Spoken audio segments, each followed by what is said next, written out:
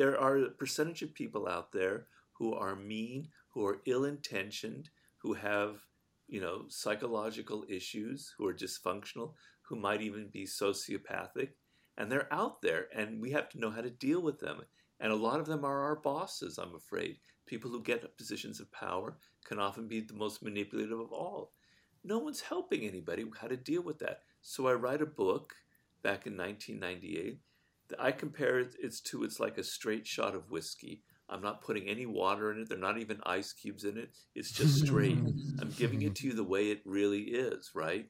It's the actual form of what life is like. This is what the boss will be doing behind closed doors when you're not seeing any of this, but this is how people operate.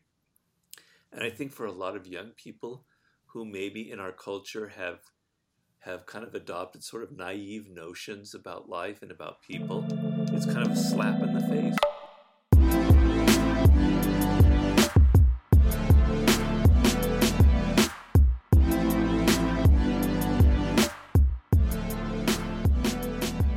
Yo, what's good, everybody? This is Hafiz. Chris, the star of the show, baby. Yes. Welcome back. And I am beyond excited about bringing on a roommate who has been here for quite a long time, and I'm excited about introducing him to our brand new audience. Before we do that, we have to shout out our amazing sponsors over at Shortform. Guys, this new roommate is a guy who is an amazing author who wrote many books that have revolutionized and changed my life as well as the life of a lot of men. And it's so important as a young man that you educate your mind and you read books. But I know some of you guys may not have the time to read all the books that you want. And some of you guys also love book summaries before you enter into reading a new book, which is why we partner with Shortform. And Shortform is book summaries on steroids that give you guys a great foundation of understanding amazing books. Our new roommate's signature book is on there, so definitely, if you have not read his book, you want to get an understanding after this episode, go ahead and check that out on Shortform. Go to shortform.com/roommates and you can get a discount code on top of the discount Shortform already provided for us. Guys, readers are leaders, and I want every man to tap into Shortform because they have a vast library of books as well as articles. And I thought you were going to say something. No, Shortform is amazing. Like it's really is a library of all these books that we have been recommending that you can really go and get all the thing that you need with this good detailed summary. They even have places where you can write different answers in so you can take notes as well. I'm telling you, you want to take advantage of Shortform because it is built for people to gain knowledge as quickly as possible. I love it. So go to shortform.com/roommates and sign up. And without further ado, please welcome back the master of seduction, the master of power, the master of human nature, the one and only Robert Greene. Woo! Thanks for having me, guys. My pleasure. Robert, it's good to see you. How have you been? I've been fine. My life has pretty much always been kind of quarantining. When you're a writer, you're always in your office working. So COVID didn't affect me that much because I really hardly ever go out. It's just that. So I've been fine, just still recovering from my stroke and trying to get back into being able to walk. But everything's going well. Writing a new book. Another one. Oh, here we go. Yeah. Been working on it. What is this new one about? Well, did you get a copy of the Daily Laws? Yep. You did? Mm-hmm. Okay, well, in the month of December, I kind of have excerpts from the new book, from the first 2 chapters.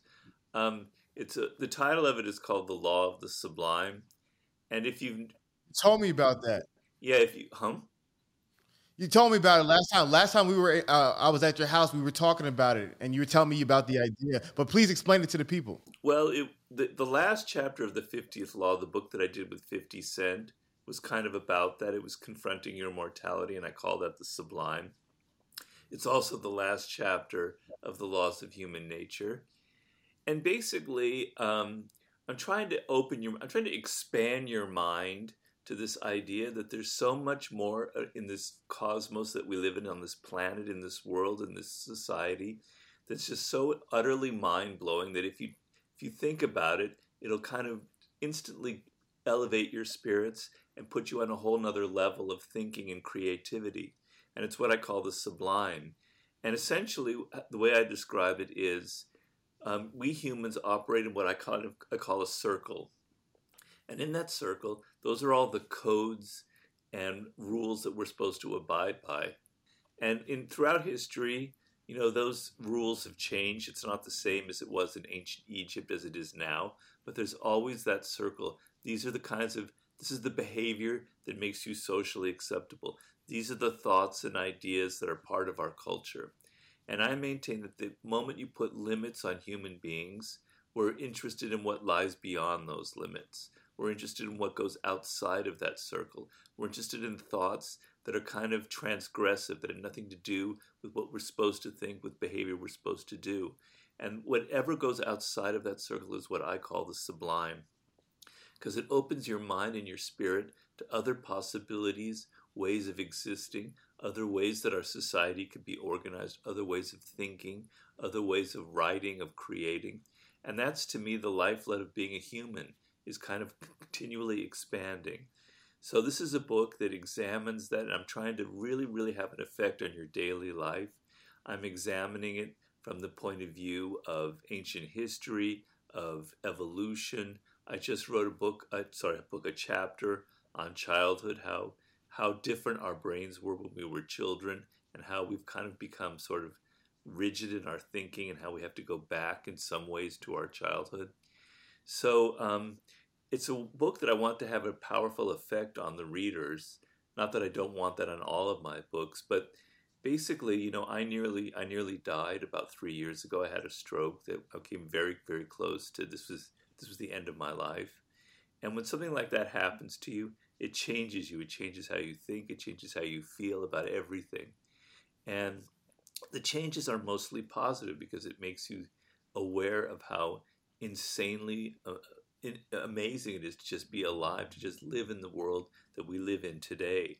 So I have a message that I'm trying to communicate to the reader. It's kind of like I'm on a mission, and so this is the book that I'm writing right now. But no, I really enjoyed what you shared, because to me, what it reminded me of is the journey of a king, right?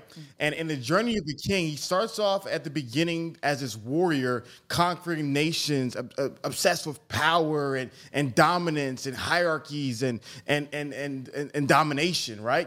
But then eventually that king kind of evolves from this warrior king to more of this sage king, who's now more reflecting on mortality, reflecting on the deeper, more meaningful, transcendent things about life. And I kind of see that's kind of the journey that you've been on now with your later writings. But yeah, that is something of my journey. You get older and things happen to you. And, I still love the 48 Laws of Power. Wouldn't change a word of it, and it's a book that still means a lot to me, as well as The Art of Seduction. I think those books are very true. But what's very important, I think, a lesson for all of us in life, is that you evolve. I've always been one, the Law 48 in the 48 Laws of Power is appear formless, or assume formlessness, excuse me. And so I've always been the idea that power, actually, the ultimate form of power is to be fluid, be continually adapting and changing. So I never like to repeat what I've written before. I always try to explore something new, which is why I went off in different directions, why I did a book with 50 Cent, why I explored the human brain and mastery, etc., etc. So, I'm always trying to find a new area to conquer, a new kind of book idea to excite and absorb me, because quite frankly, if I keep writing the same stuff, I myself get bored. And it's important that I'm excited by my ideas, because if I'm excited, then I think the reader will be excited. Oh, yeah. I'm definitely excited, especially since... I'm good. I'm glad you can see us.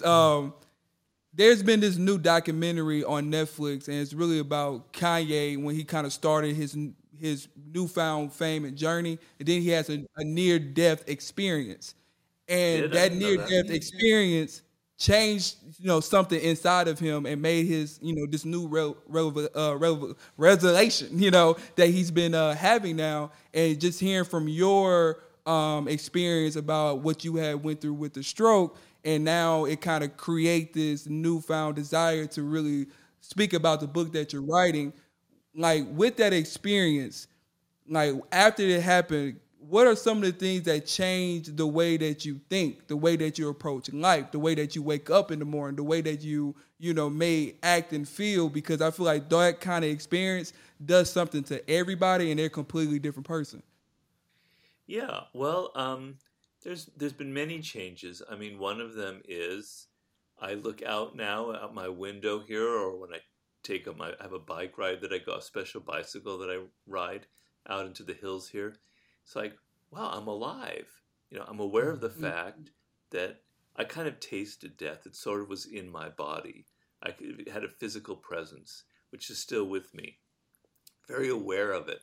But it makes me doubly aware that I'm not, that I'm alive, and that it makes me, everything has a different kind of intensity to it. But what I'm writing about in the book and what I've written about before is you don't have to wait for something like that to have that kind of awareness in your own life. You can just bring that awareness into your daily thinking, just to realize that you're not immortal, that your life is going to end someday, that life is a lot shorter than you imagine, and it's going to creep up on you very quickly. So think about it. Don't turn your back on it, right? The other things are, when you have something like this happen, you become kind of helpless. So I'm somebody that is kind of a type A personality. I've always been independent, self-reliant. I like doing things for myself. If there are any obstacles, I like to push through them really hard. And here I was put in this position where I couldn't do any of that. I was helpless. I was dependent on my wife, whom you met that day, who I'm still with. I'm happy to report. Okay. And, I was helpless. I needed her help. So it kind of was humbling. I had to have a degree of humility. I'm not as strong as I thought I was. I have weaknesses.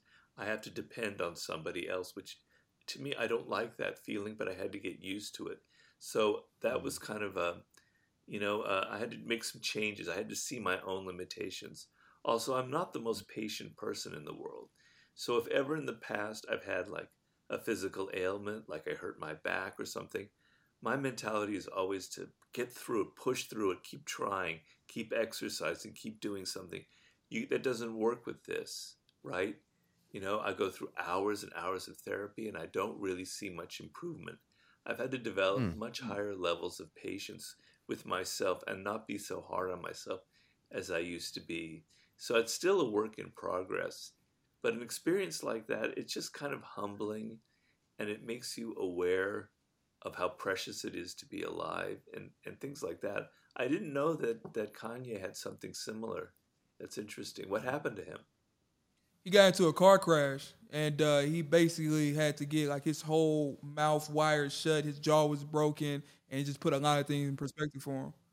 Well, 50 had that. So that was the first time I wrote about that in the 50th Law. I mean, the guy's shot 9 times from that range. A bullet goes right through his jaw like that, lodges in his mouth. He still had teeth with bits of bullets in them. He came this close to dying. He was in the hospital, and he's like kind of having one of those near-death experiences. And when he emerged, which is the whole point of the 50th Law, is, man, I don't have to be afraid of anything. Bring it on. The music industry drops me because of this violence. I had a record contract. They dropped me. I don't care, man. I'm not afraid of anything. Once you face death and you come that close to it, what is there afraid of? What are you going to take away from me? It gives you a fearless quality of like, if I can survive that, I can survive anything. And it doesn't really matter. It gives you a sense of scale. We go through life and things are so petty. We get angry about things that are so unimportant in the large scheme of things. With social media, we get caught up in feelings of envy and anger and rage. And some of it's obviously justified. I don't mean to say that's not. but a lot of it isn't. A lot of it's kind of petty and unimportant. And having a sense of your mortality and the fact that you could die tomorrow, it's not guaranteed even if you're young like you two guys are. It could happen tomorrow. So then you're having this little petty conversation with someone who's trying to rile you up and saying things. The back of your mind, you're going, man, this doesn't matter. This is so small. This is so small for I don't really care. Why should I care about this shit? Because tomorrow I might not even be here. So that's another kind of calming influence that it has on it. And I saw that in 50 because he's an incredibly calm person, right? In the midst of some kind of crisis where everyone's kind of running around like chickens with their head cut off, he was completely calm, like he had this kind of Zen presence. And that's what kind of a near-death experience will do to you. Wow. So, it's so fascinating where it appears to me where it's kind of like the first half of your life was all about teaching people how to attain power. And people love your books because they feel powerless and you've given them a blueprint and a pathway to achieve power. And then all of a sudden God was like, well, I'm going to teach him a different lesson. And he allowed this experience to happen. And then now with the art of the sublime, what I'm hearing is that now it's all about, okay, now I'm actually powerless. And because I'm powerless, here's all the lessons I learned about life and nature. And there's this beautiful dark side of the moon that you're kind of tapping into about a place not explored by many men. Because I think what happens is so many men are on the other side where they're so consumed with achieving power. So I want to get to that point, but I want to stay here for a bit because I feel as though everything you're describing is so meaningful and so valuable, but there's so many men today, especially young men, who feel powerless. And so what are some of the things? I mean, you probably heard so many different people who've shared about how the book have impacted their lives, but why do you think there's a lot of individuals who are so drawn to your book, and why are these people feeling so powerless in their everyday lives? Well, we're living through very chaotic, troubling times. So, I contrast. I'm already 60 years old, so I come from a different generation. But I would contrast how I was raised with my father, and it was very kind of clear about a path in life, and he was a very good father, and all, and so I was raised well. I had a good role model, and I entered a world kind of with a sense of groundedness about who I am. I certainly was lost and roaming around in my 20s. I had many different jobs, and I had moments of depression, but I always had a sense of who I was. And I have deep empathy for young men who are now entering into their early 20s who don't have what I have, because this world is so damn chaotic and confusing. You think with your phone and technology that you can go anywhere, that you can do anything. It gives you all these possibilities, and you get lost in that. There's like too much. Like, what am I supposed to do? How am I supposed to structure my day? People give me all this information on the internet and social media, but they don't teach me how to deal with my day-to-day life, how to structure myself, how to structure my time, how to give my life a sense of form and organize my ideas, etc. So you're lost. You're completely lost. We throw people out into the world, and the work world has become much more competitive and, much kind of merciless, and we don't give them any clues. And you're not going to get it from your parents because your parents they don't really know what to say. Your teachers don't. And, so it's a very confusing time. And on top of it, we're inculcated with these values that say, everyone must get along. We're all so wonderful. We're angelic people. It's all about cooperating and doing all these positive things, which are good values. I don't denigrate them. But that's not the work world. That's not the reality. That's not the reality in the music industry. That's not the reality in Hollywood. It's not the reality in blue-collar jobs. It's not that way in any kind of form of life. There are a percentage of people out there who are mean, who are ill-intentioned, who have, psychological issues, who are dysfunctional, who might even be sociopathic. And they're out there, and we have to know how to deal with them. And a lot of them are our bosses, I'm afraid. People who get positions of power can often be the most manipulative of all. No one's helping anybody how to deal with that. So I write a book back in 1998 that I compare it's like a straight shot of whiskey. I'm not putting any water in it. There are not even ice cubes in it. It's just straight. I'm giving it to you the way it really is, right? It's the actual form of what life is like. This is what the boss will be doing behind closed doors when you're not seeing any of this, but this is how people operate. And I think for a lot of young people who maybe in our culture have kind of adopted sort of naive notions about life and about people, it's kind of a slap in the face. Whoa, this is what the world is like. Yeah, actually it is a bit like that. And I think the strength of the book and the directness and the honesty of it is very helpful to people. So I think that's sort of why a lot of young men, and I have to admit, the majority of the readers, particularly of my first 3 books, are young men between 18 and 25. I think that's why they're attracted to it. Yo, what's good, everybody? We're going to take a quick pause from this week's amazing episode to talk to you guys about our amazing sponsors over at Skillshare. Guys, Skillshare is a real A1 day one from the roommates, and we absolutely love Skillshare because they are a unique online learning community where men and women can learn all types of creative and entrepreneurial skills. Man, so many men for the past years in the roommates have been learning, have been blossoming, have been transforming from Skillshare, because not only do you get the first month free to test it out, but Skillshare has such a vast library of courses, of resources that you guys can be able to tap into today. Go to Skillshare.com/roommates and take advantage of this opportunity. Guys, on the podcast, we meet so many amazing men and women who are so talented, but they didn't get their skills overnight. They had to master these things, and Skillshare gives you all the resources that you can be able to master your best self and tap into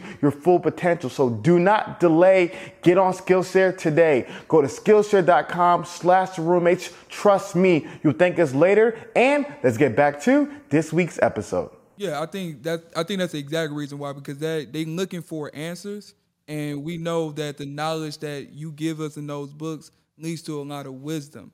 And these guys, I feel like there's a part of the community that do read the books, that have been watching the videos that we recommend, that have been reading the books that we recommend, but they're still having that lack of faith, or they haven't still made that step because there's still social media. Like you said, there's still so much information out there that they still not walking or taking a one direction. So to that guy, if all the noise is in their ear, what should he do? Well, you have to understand, if you really want to succeed in this world, if you're tired of being unhappy, if you're tired of your life going nowhere, you have to understand some basic things. You have to open yourself up to real knowledge, right? You have to have a moment of Jesus here where you say to yourself, I don't know anything. This world is confusing. I need help, okay? Sometimes you have to hit rock bottom, because you can read my books and you can read any book, but it won't really change you unless you want to change, unless you feel a bit of a desperation and a need for it, okay? So you have to have that kind of within you. And then you have to realize that the most important thing in life, I tell people, and I've learned this over the course of writing all these books, is your degree of self-awareness, right? Mm-hmm. You have to have the power to look at yourself and criticize yourself and understand your limitations, understand who you are, understand what you love, understand what you're good at, right? What you were intended to do, what I call your life's task in mastery, right? But the problem with the world we live in today and social media, and believe me, not everything is negative, because there's some good things about social media. I'm here with you guys today on it, so it's not all bad. But the bad thing is you lose contact with who you are. You're always so involved in other people's lives, and all the great women they're dating, and all the great holidays they're taking, all the great albums they're cutting, etc. And you feel envy, and you feel like, that's not, I wish I had that. Or you're always involved in what other people think is cool, etc. And you lose touch with yourself, right? So the people who have power in this world, who will truly succeed, are unique. They're different. They're not afraid of being different. They're not afraid of what I call their own weirdness, you know? And so, but you find it very hard to reach that point because you're almost ashamed of what makes you different. You want to be like everybody else. So the self-awareness is of your limitations, the things that you need to work on, the things that aren't necessarily that are kind of holding you back, and B, aware of your strengths, of what makes you different, of what makes you unique, of why you were born. You know, when you were born, there's a reason for it. And I'm not saying that in some kind of Pollyannish Hallmark card type of way. There is a reason. Your DNA, everything about you is unique. There's never been anybody else like you on the planet, right? You have a purpose. That purpose is to bring out what makes you different, right? And so you need to connect to that. And so you have to, it's almost like swimming against the current, you know, living in the world today. It's like you're in a river and the current is coming at you. And if you don't like get control of yourself, it's just going to carry you back to someplace you don't know. You have to swim against these times that we live in, and you have to build these kind of inner strengths that I'm talking about. And that kind of self-awareness is not easy. It's a difficult process because look at yourself in your day-to-day life. Every time something happens, every time somebody writes some text or some email or something, you get all angry and upset or whatever, or you get all excited. You're in the moment. You're continually in the moment. You're continually getting emotional. To step back and go, wait a minute. Do I need to be so excited? Do I need to be so angry? Do I need to feel this way? It's not easy. It's not natural. These are skills that you have to develop. And so I can't remember what your original question is. I'm sorry, I've already forgotten it. But that's like what I'm trying to teach in my books, and I think is the most important quality that you can have in 2022 if you're a young person, a degree of distance from yourself and the ability to analyze your own life. No, I absolutely love that, and I think to me one of the reasons why I love authors so much is because authors are so introspective. Authors take a lot of time to dive deep into their thoughts, and what I've realized is that so many people in today's world, because of just TV and video games and social media, like people are afraid of the silence. And I just believe in times with all the great philosophers and thought leaders, they spend a lot of time in the silence to be able to first understand what they're believing as individuals, which goes to that self-awareness piece. Because what I really enjoy, even from our last conversation, and as I continue to read more of your works, is that I enjoy that shot of whiskey that you're describing. Because what happens is that, you know, there are people in this world who have that radical ability to go left when everyone wants to go right and go right where everybody wants to go left. And those are usually the people in the power positions who tend to dominate other individuals. So that's why it's so important that men read books like yours and to be able to learn these skills to be able to combat and be prepared for this world. Because I think, going back to your ocean example, because what happens is the current takes you to somewhere you don't want to be, and then you also become someone that you don't want to become. And so now so many men are frustrated, and they feel like they're being drawn and tossed to and fro by other people who are dictating how they live their lives, and that causes them to feel so powerless. Yeah. It's also a confusing time for men as well because, you know, quite frankly, our role in the world seems to be changing in some ways, and sometimes we're not so comfortable with that because physiologically we have our aggressive impulses, right? And we're often told that that's not a good trait to have in our society. And so, you know, the idea of what it means to be a man, of what are the virtues of being a man, are not discussed anymore. It's almost like a dirty word, right? It's almost like power is a dirty word. It's almost like masculinity or being a man is like something dirty. We can't talk about it, you know. But there are virtues that men should aspire to that have been kind of timeless, you know, but they're not taught anymore. So it's a very, very confusing time, I think, for men particularly in our culture today. So, besides self awareness, what would you say one of those timeless virtues that you've read about, that you've seen in all the great leaders that you've written about and investigated, that you believe is extremely important that young men develop today? Well, there's a degree of courage, of not being afraid of taking risks, of kind of enjoying taking risks, and not being so timid, and having what I call an adventurous or explorer spirit in life.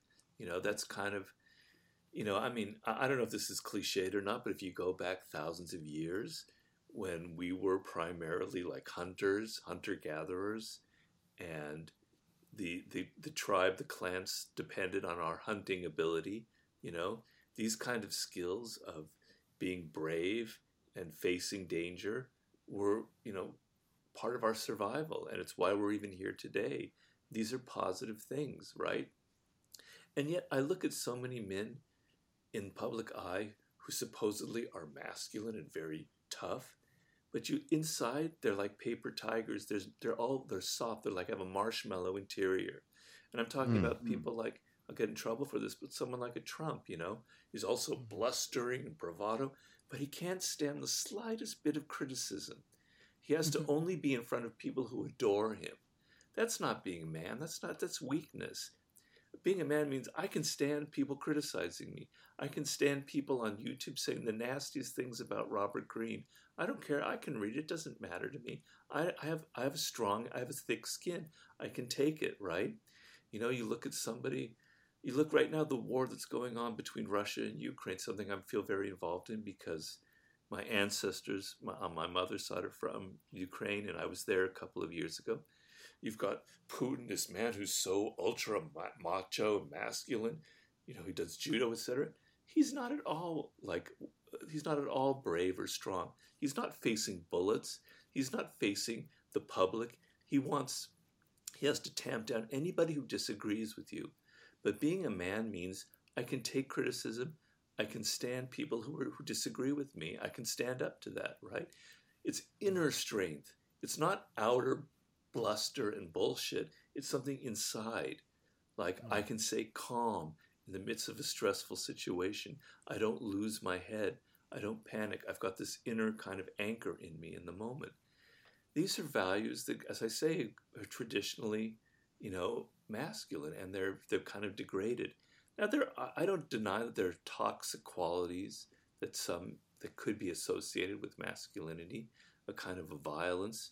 But the thing I'm talking about is a degree of self-control. So I think of a man who has no self-control but who's violent and aggressive, that they're actually very weak inside, right? If you can't control yourself, if you can't control your emotions, you can't control anything. It's a sign of there's nothing inside of you. There's no kind of firmness in there. I compare it to there's a thing when they talk about in engineering with metal. It's kind of a tensile quality. So metal that can't give a little bit, that's so tough and rigid, is the kind of metal that will snap and break. You don't want it on your bridges, etc. You want a metal that is strong but can give, that has a quality of giving and adapting to earthquakes or to whatever it is. You want that quality inside where you're strong but you're adaptive, and etc. etc. I could write a whole book about this thing, and maybe someday I will. But those are some of the things that I think are important for men to go back on and realize that these are parts of our strengths. No, 100%. I loved everything you said. Especially about men being courageous, men going out to explore, men having self-control, self-awareness. With the society that we have today, a lot of these young men are looking for this kind of advice online, or they're looking for this from some kind of video. They don't have older brothers or older men or even, older mentors around them to kind of teach them these things. So my question to you, how are they able to identify what is a true real man? Because it's easy to put the facade online that probably most of these guys are following, but even though these guys behind closed doors are probably soft as cotton. Well, it's sort of what I was just talking about. You mean like who can you trust out there, sort of thing, or Yeah, yeah. I think because I think that's what a lot of these young men are lacking. 'Cause they don't have a lot of social outside experience with the world because they're always on their phone. yeah, yeah. Well, I don't know. As I said, I have a lot of empathy for people growing up now because there really aren't voices out there. I mean, I know a lot of young men are attracted to someone like Jordan Peterson, who has a huge following among young men.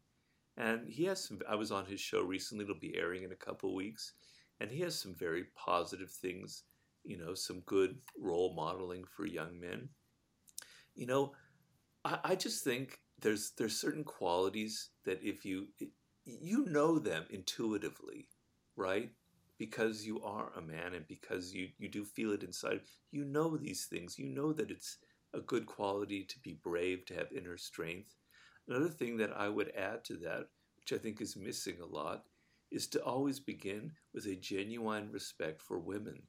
To don't have this kind of this kind of disrespectful viewpoint of women in general, which I think is very false and leads to all kinds of very dysfunctional behavior.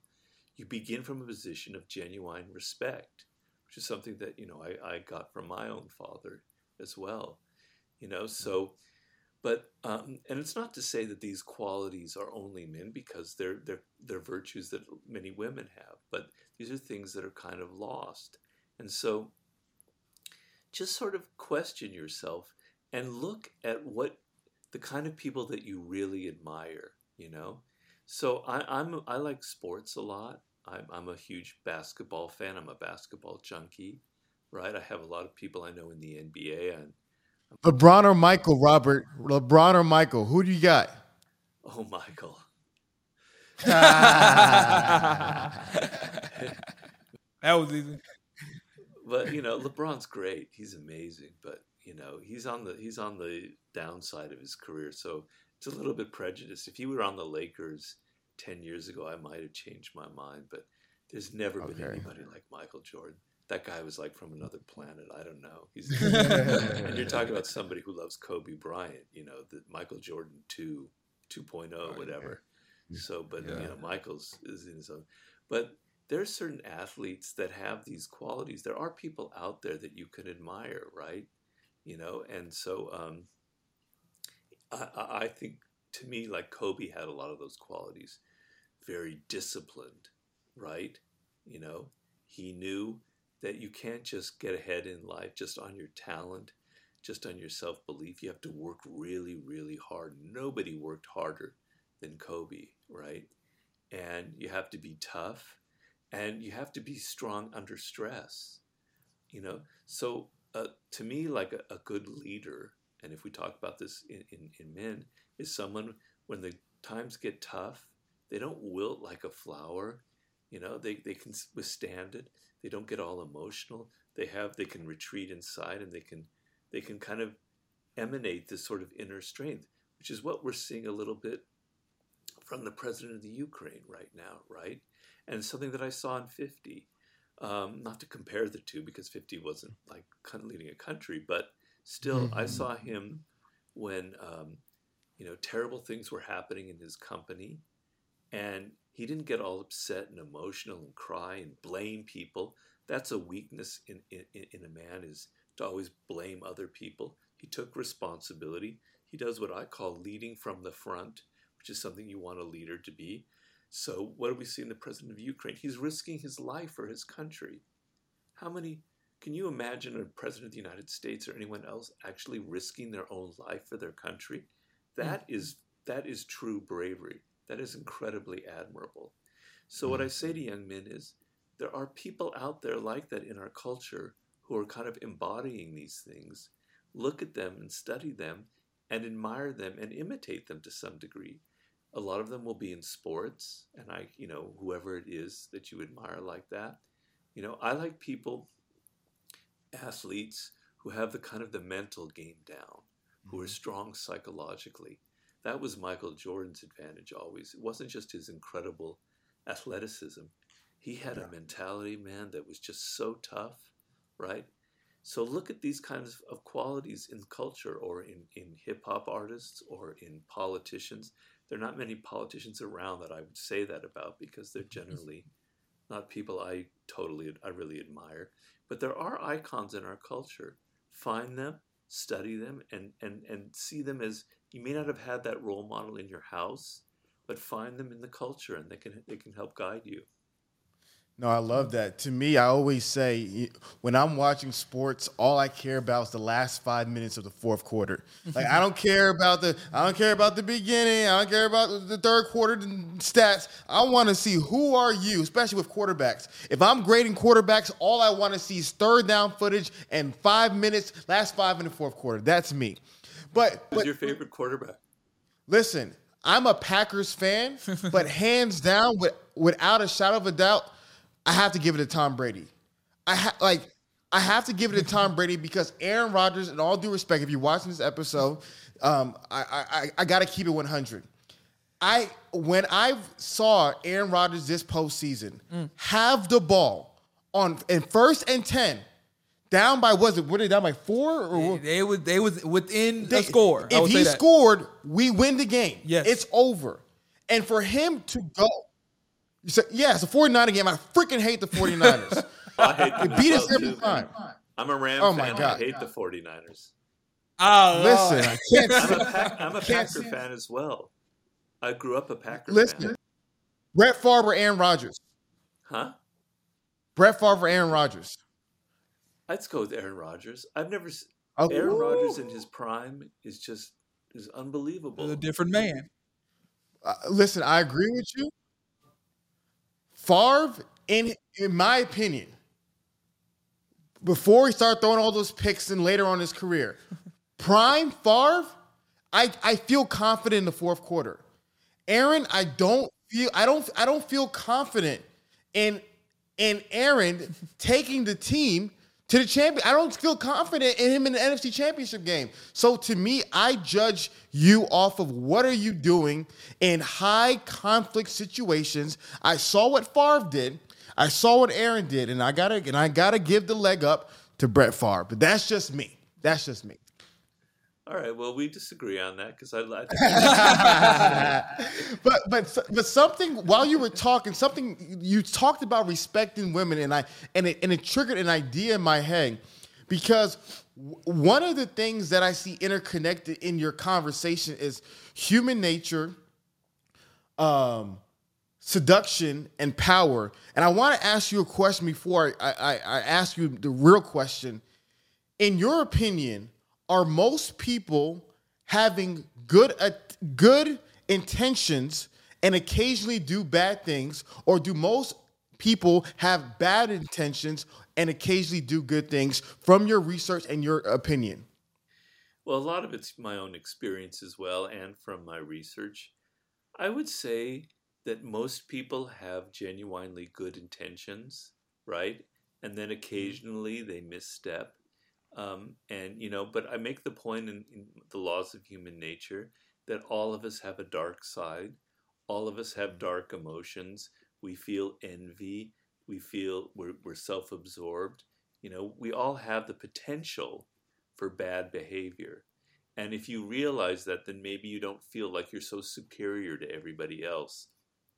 Because the one quality I hate most in people is a sense of moral superiority.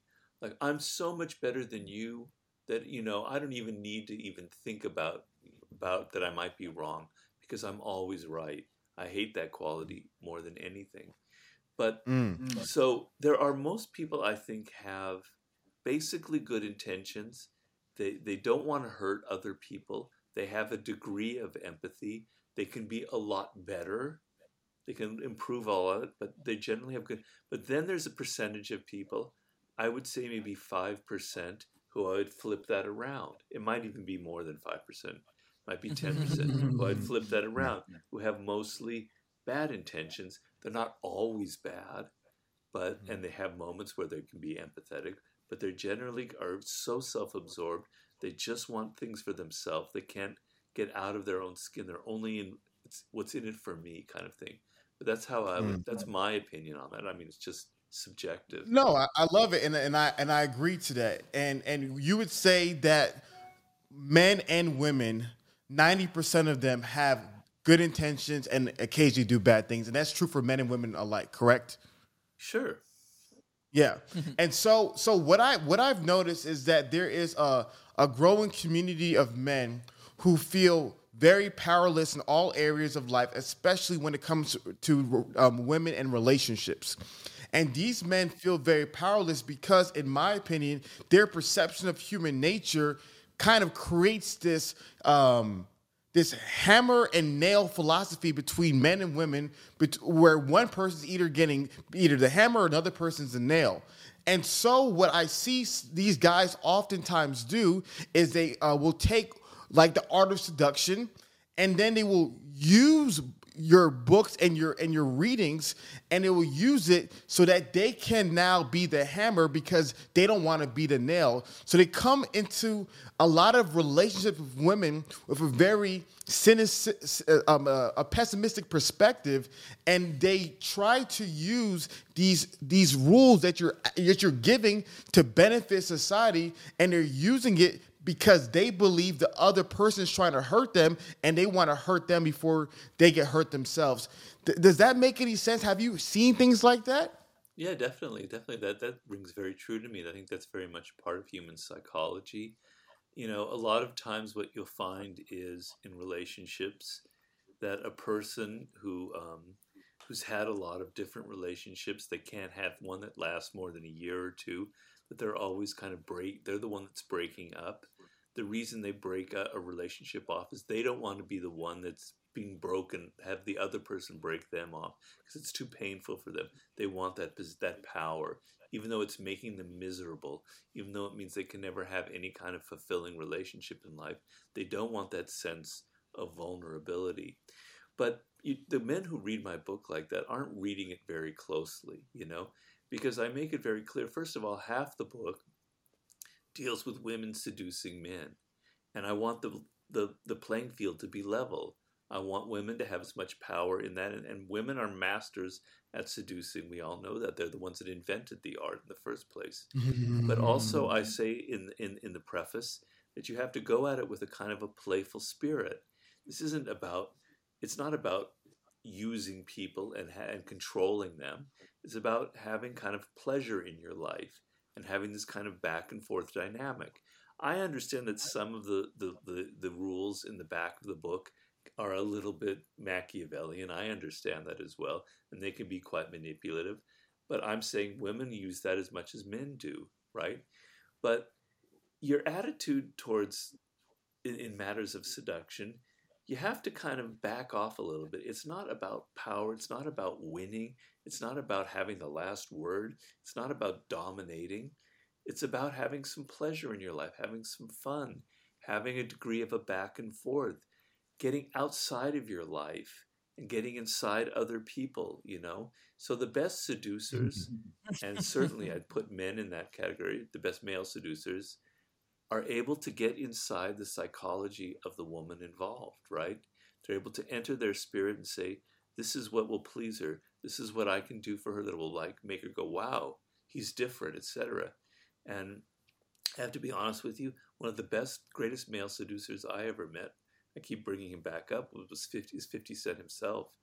And I heard him on the phone sometimes. That guy is...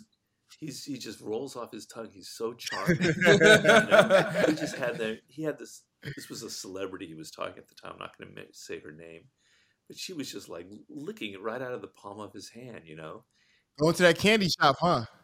Yeah, exactly. And and he did it to my mother. My mother, Oh, Lord. 50 got to calm down, man. You got to calm down. You got to know when to turn it off. Well, he wasn't like seducing her, but he charmed her. He was like, okay, I got you. She was kind of afraid of him because she knows the reputation. God, he was so nice. He was so sweet. He was so charming. So, it's not about, in this area, it's not about your aggressiveness and conquering. I mean, there's a degree of that in any kind of seduction. I don't deny that. But you want to be giving the other person pleasure. If your whole mentality is it's just about me, you might get a little bit out of the art of seduction. You might seduce a few women, but you're not having any fun out of it. And eventually you become a very kind of cold seducer. And the warm seducers are the ones that get further in life. Because it's not just about seducing women for sex, it's also seducing other people in the office so that they like you, so that you gain power. It's seducing your employees. It's seducing the public with your marketing campaign, voters if you're running for office, etc. So these are skills that are very important. But if it's only about you and what you're getting out of it, you're going to reach a wall. You're going to reach limitations. No, I think that's beautifully said, because to me, I use those tools as just for my purpose and to leave an impact on the world. If I learn these tools, I can gain more followers, I can gain more supporters, I can gain a better network. You know, I can leave a lasting impression. That's somebody that can potentially sell something down the line. Those are something that you want to leave. You don't want to use the tool and make it into a weapon. You know, where you're now leaving, you look around, look behind you, you just got a path of destruction and hurt and anger for you because you used the tool the wrong way. Exactly. Just so you can gain. You know, that's you can't do that because it's going to catch up with you, you know, eventually. That's very well put. Yeah, I agree with you completely. I found it really interesting the way you were phrasing seduction, because what it appeared to me is that seduction is just another way of adding value to other human beings, is finding ways to be is a creative way of creating a positive impact in someone else's life. And I think one of the things that I've constantly been seeing, especially when it comes to intersexual relationships and messages about it today, is so much of an idea where one person is either the player or another person is the played. And so many people really believe that in order for me to succeed in life, I have to be this Machiavellian, domineering person, because if not, I'm going to be getting played. So what would be your advice to young men that feel that way in relationships, in life, that if they're not the player, if they're not the hammer, they're going to end up being the nail, and they're going to be getting played, especially in romantic relationships? Well, you know, it comes back to what I was saying earlier. That reveals a kind of inner weakness. So you think you're being ultra masculine and tough because you're dominating and you're controlling and you're the one in control. But basically, you're deathly afraid. You're like a little tiny boy, that little boy inside you. You're so afraid of being vulnerable, of letting someone else have some kind of power over you. You know, it takes some inner strength to be able to say, you know, I can be seduced. I can have that woman have some power over me. You know, I'm not gonna be like a masochist, but there are gonna be moments where I open up to her. Because if you're never able to be vulnerable, you can't have a relationship, and you can never have that kind of excitement that comes from actually falling in love with someone. So what you're gonna get are you're gonna seduce because you've read The Art of Seduction and you know how to like play cold and do all these different things. But you're going to have what I call very thin seductions. They're not going to last very long. The spell isn't going to be very strong between you. The woman isn't going to be that excited about you. And your life is not going to have this emotional depth that would happen if you could just open yourself up. You know, you're never going to have like a true kind of back and forth dynamic, right? And so first of all, if your goal in life is just to have a lot of kind of quick relationships and just kind of have Tinder and just, you know, one woman after the other, which of course isn't really much seducing going on there, then fine, that's your life. But, you know, you get into your 30s and it gets to get a little bit tiring and a little bit boring and repetitive. And you might want to have a relationship that goes on a little bit longer, that's a little bit deeper, right? But you're never going to be able to do that unless you can drop some of those defenses that you have. And the fact that you can't let the other person play you for however long is a sign of inner weakness. It doesn't mean that you're letting them play you all the time. It has to go back and forth. You both have to be kind of vulnerable to the other person. That's what kind of creates an exciting seduction, where it continually goes back and forth like that. But you have to be able to open up to people. You have to be able to open up not just to a woman, but also you have to open up to the world, to the public, to anything that you create. If you're a great artist, if you're a musician, you have to have a degree of vulnerability in your work, right? But if you're always tough, if it's always about closing yourself off, you're not going to be very creative in life. You're not going to get very far in dealing with people. You'll have no social skills. So that's sort of my answer to that. Mm. No, I mean, I loved everything that you said because I feel like there's, like Hafiz's been saying, there's been a message out there of you don't want to ever get played. You don't want to be vulnerable. You don't want to open up. You don't want to get hurt for all these different reasons. But they missed out on so much of life, so much of love, so much of, all the things that you get with being open and being vulnerable. And also, I think they miss out on character and life development as a man. If you just want to just stop something and not experience any hurt, so you're going to just force the market to bend to your way, to me, it's kind of weak, like you said. Yeah. I mean, the way you develop inner strength, the way you develop some kind of toughness, a little bit of a thick skin, is through failure, right? If you're afraid of failure, then you're never going to start a business. You have an idea, but you're never going to do it. You want to have a relationship, but you're afraid of getting hurt, so you never do it, on and on. You think you're being strong, but in fact, you're incredibly weak because you're so afraid of any kind of failure, of any kind of mistake. But having failure in your work and in your love life, it teaches you something very valuable. It makes you stronger. It develops your character in a way. So it's not just about being vulnerable and all that kind of, soft stuff. It's also about learning how to develop yourself on the inside, learning how to deal with rejection, learning how to deal with people, making mistakes, etc. And if you're always got to be the player, you're never going to be able to develop any of those kind of inner strengths. Mm. No, that's so good. And it goes back to what you were saying initially about this self-awareness.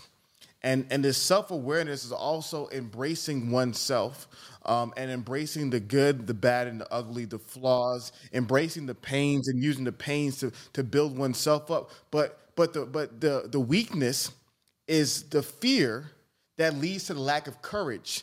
And then what you begin to do is you begin to get moved by the current. And because you're being moved by the current, you end up being some caricature to, quote unquote, protect yourself. And what once was that you were afraid of being a slave to others, now you end up being a slave to your ego. And I think that's something that unfortunately happens to a lot of guys. And that's why I love talking to you, because too many people will try to project what they want into your books and into your literature, but your books are so much more holistic about building the entire self and not just feeding the ego and creating megalomaniacs who are just consumed with power. And I think that's just what, unfortunately, we have these extremes where you have, the one group of guys who are these, soft, tender pushovers, but then they go to the other extreme of trying to be these macho, egotistical megalomaniacs, and neither of those two extremes are beneficial for society. No, definitely not. Definitely not. You want to have a balance in your life. You want to be someone who's tough, who's self-reliant, who's strong, who's courageous, who can deal with stress. But you also want to be someone who can be vulnerable, who is not afraid of failure, is not afraid of criticism and rejection. So if you go too far in either direction, you're going to be lopsided. You're going to be overdeveloped on one side, and you're going to have problems, right? So if it's only about being strong, et cetera, you're not developing anything inside. But if it's only about being weak and vulnerable and loving people, et cetera, you're going to get played left, right, and center in this world, because there are people out there who are genuinely malevolent. So it's not just about always having a flower in your hand and saying, I love everybody, because that's equally naive and that's equally stupid, and it won't get you very far in life. So you can't be afraid of either one of the extremes. You have to be able to have both of them in your life, and you have to kind of find a middle ground between the two and not be afraid of either side.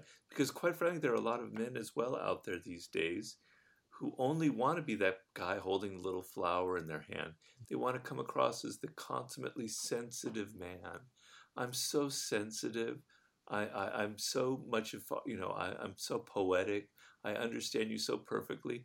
And women are kind of frankly could be quite turned off by that, right? Because it seems weak, right? They like men. They like a masculine man. They don't want this guy who's just so sweet and so nice. And men make that mistake as well. You want to be able to kind of be able to do both at the same time, and it's not impossible. No, I love it. I love it. Man, Robert, man, once again, talking to you is always such a benefit. I always learn so much. I gain so much wisdom from this conversation. In closing, I need to know, in your new book, Daily Laws, what is your favorite meditation of all the ones that you've written in your new book? Well, there are 365, so I can't really say what my favorite is. Just pick your birthday, Robert. Just keep it simple. Hey, which one did you put on your birthday? My birthday is kind of a Machiavellian one. It's about the narcissistic leader and how you have to be aware of it. Something like that. I didn't choose something very good for my birthday. Okay, you took a little shot at Trump. I'm comparing myself to Donald Trump, unfortunately. Yeah, I mean, I had him a lot in my mind when I wrote The Laws of Human Nature, because that was all happening during that time. So I'm writing about narcissism, and I'm seeing it right there in my face every day. Oh, man. There's certain months that I think are really important, like the month of January and the month of December, I think, are the two that are kind of the most interesting to me, because the month of January is all about finding yourself, your path in life, what you were meant to do, which is to me the most important thing for having a happy, fulfilled life. If you go through your 20s and 30s and 40s without any sense of what you want to do, of what you were meant to do, of what your skills are, man, that's the saddest fate of all, right? So I don't want anybody to go through that. I want you, when you're in your 20s, to kind of figure it out. This is what I love. I'm going to have some fun. I'm going to have some adventures. I'm going to seduce. I'm going to do this, that, and the other. But I kind of know where I'm going, right? Okay, so the month of January is about that, and it's extremely important. And the month of December is kind of what we're talking about, the Sublime book that has passages from my new book in there about kind of opening your mind to the wider world that we live in, and sort of seeing things through a different perspective, and not being so narrow in your point of view, not being so locked into your phone, but to be aware of just the Big Bang Theory, about where human beings came from, about ancient history, about how people thought in the ancient world, in ancient Egypt, and how insanely beautiful it was, and what it means just to be alive. So I would say the month of January and December are kind of my two favorites. I love it. Beautiful. I love it. Guys, man, please be sure to read all of Robert Greene's books. Get the new book, The Daily Laws. Please be sure to reach out to him. Robert, where can they find you if they want to reach out to you? Well, I still have my old website up, which we're going to change at some point, but it's still powerseductionandwar.com. The and is spelled out, so powerseductionandwar.com. And there you'll find links to all 7 of my books, to Twitter, Instagram, TikTok. Yeah. I love it. I know. So, I'm an old guy, and for me to be on TikTok's a little bit weird, but yeah, I have. Nah, it's all good, man. You're keeping up with the times. Speaking life to the next generation. So, guys, please reach out to Robert. Let him know what about the podcast stand out to you. My name is Hafiz. Chris, the star of the show, baby. And we're joined by Robert Greene. Hey. We're the roommates, and have a great day.